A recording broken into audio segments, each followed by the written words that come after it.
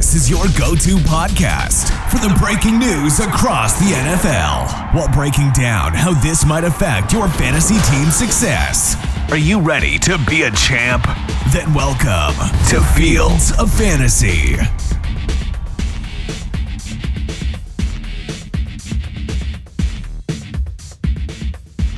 How's it going, everybody? It's your boy, Johnny B, and we are back here for another daily deep dive episode with Fields of Fantasy. Got 8 teams left. We're over to the NFC West. As always, I'm joined by Dowie, and we're going to kick off the NFC West with the LA Rams. So probably quite a short episode because, well, there's not huge amounts to talk about at the Rams. But yeah, can you see much to talk about, Dowie? No, there's a couple of players we've probably got an interest in. Yeah. We'll start with QB, Matt Stafford. He's QB 19. He's got an ADP of 162. After winning the Super Bowl last year, he struggled to stay healthy. He's that low-end quarterback too, isn't he? We know he's got the arm. Am I really interested in him? Not really. Is he a good quarterback? Yes, but I don't know what he's going to be like after that year. So I think he's one of them in that lower range. He might have a bit of a higher ceiling. But personally, I have no interest. I think he's just he's just going to be a reliable QB too, isn't he? He's nothing more, nothing less.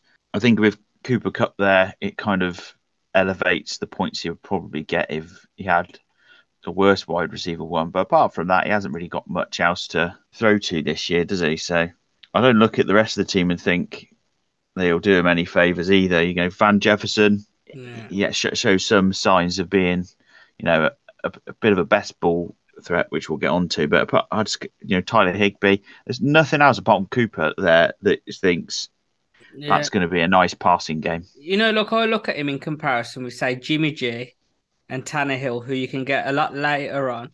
Maybe not as good as Stafford, but you look at Jimmy G, he's got Devontae Adams, Jacoby Myers, Hunter Renfrow. Tannehill's got D-Hop, Burks, Chig. I kind of have more faith in that offense than the Rams, so I would probably just wait and take them too. For me, Stafford's the better QB, but he's getting on to 35 now. He's obviously had an injury problem last season. And as you say, with that backfield, it's hard to try and back him to have a very, very good season because everyone's just going to double coverage Cooper Kupp all season, aren't they? Yeah, you would think so. That might even be difficult for him to get to Cooper Kupp all the time. So it's going to be quite an interesting one for the Rams. We're not expecting fireworks, are we? So should we move on to running back? Yeah, we'll go with Cam Akers. RB23, ADP 58. He was actually RB4 in the last 6 games of last season. Did he play like the first game of the season? Then we never seen him again, did we? Till about week 10. Pretty much, yeah. So, and he looked good in them last 6 games. And we all know McVay loves that bell cow running back who gets every down. So also worth noting, it's his final season under contract. So you normally find running backs get run into the ground. His competition is Evans, Williams, and Rivers. So there isn't really any running back there to compete with him. So I actually like him as my RB3, to be honest, because I think he's got a bit more upside. I think he definitely could break top 15. Yeah, I like him where he's going. He's going at that Sanders, Swift, Rachaad White, Alvin Kamara, Pacheco range. And you've got the volume with Akers, don't you? That's what you've got. Akers has got a suspension. Kamara's got a suspension. Is he going to have as much volume as he used to? You've got Jamal Williams there now, who we know is extremely good in the red zone and was for Lions last year. So for me, look at who else is around him. He's in a team which has probably got the best situation of the lot, apart from Rachaad White. But personally, I think Akers is probably going to have a little bit more of a better situation than Rachaad White, because you look at the wide receivers. Baker's not very quarterback, but he has got Godwin, he has got Mike Evans, and he has got who's the third one? He's got K-Dot. Yeah, and you just look at Akers and you think, apart from Kupp, he's got to be like the second biggest threat on that offense now. Yeah, for sure. So for me, I think he's going to have a very, very good season. Volume back, and he should overperform that wide receiver ADP, not running back ADP. Yeah, so I think the other running backs, they're just ones to monitor on the waiver wire in case Akers gets an injury. Because out of them three, you wouldn't even know it'd be the RB2, really. So, I think the only interesting one is if any of the other two gets involved within the passing game.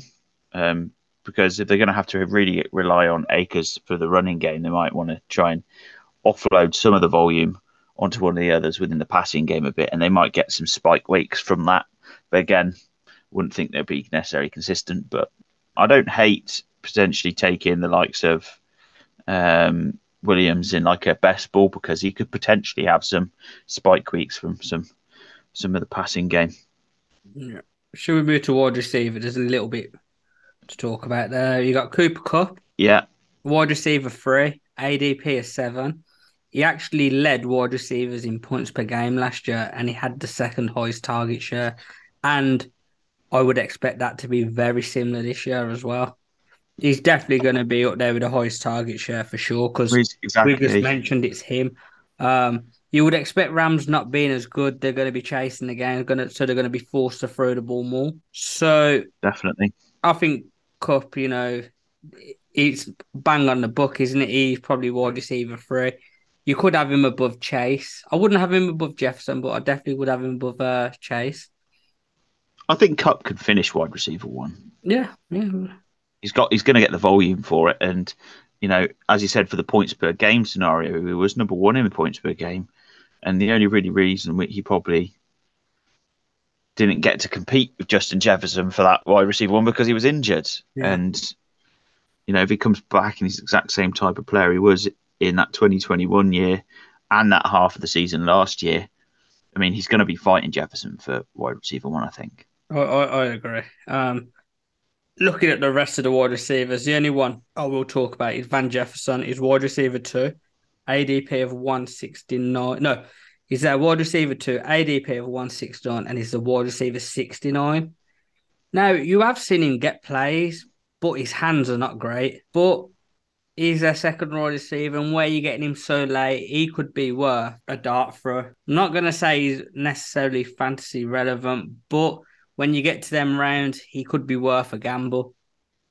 And particularly, again, I think going back to best, but I think he's got those spike weeks in his locker. He has had a few over the last few seasons, and he's got even less competition now for the target share that they're not going to give to Cup. So it's going to be him and Ben Snookerin, or however you pronounce his name. Yeah, you got Ben Skowronek. Skowronek, yeah, that's the one. Yeah, you got Tutu Atwell, who they drafted the year before. We didn't really see anything of him. And then they did draft, here's a name for you. So I'm going to butcher this. Go on, butcher it. Puka Naku. They drafted him this year. But then I'm going to go Puka Nakau. Yeah, that sounds more. Or Nakau, or I don't know. I'm going to find out afterwards. But let's call him Puka Pie for now.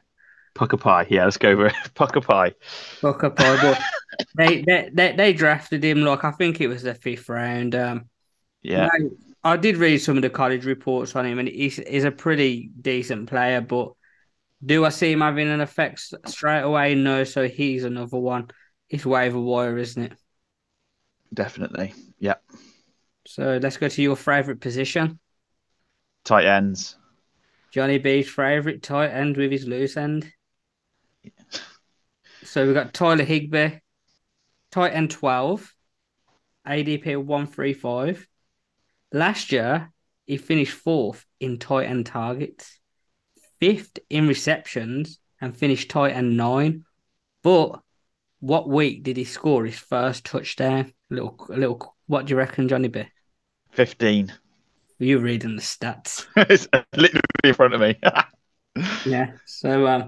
So he's going to be like your volume-based tight end, I think, who scores consistently every game, but he's never going to have them spike weeks. So looking at Higbee, I wouldn't mind drafting him. If you draft him with someone like Chig or Kincaid, because you could plug him in, couldn't you? You're going to get your points, but when say the Titans or the Bills get them games where you fancy Chig to go off, you swap them around. So I would actually, looking at this draft, Higbee, but he is your very consistent tight end who's not going to win your games. You'll compete you competitive, but you're competitive. I think he'll beat his ADP.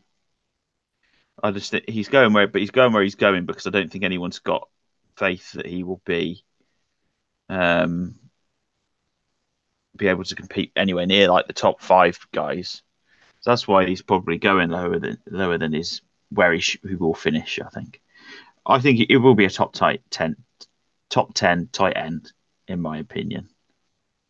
He should be because he's going to get volume, and they're going to have to use him within that passing offense. Because I just don't think Van Jefferson and Skoronek or whatever you called him are going to be reliable enough to not have to bring Higbee in a lot of the time. I mean, who did they have last year? They brought in Robinson, who wasn't particularly good himself either, was he? But so it'll be an interesting season. I suppose the other thing people might say is, did Kupp's injury influence his target share at all? But no, not really, because if you actually look throughout his actual game logs for 2022, it was quite even throughout the season, actually. And yeah, I'd expect him to be a top 10 tight end simply through volume. Yeah, I would agree.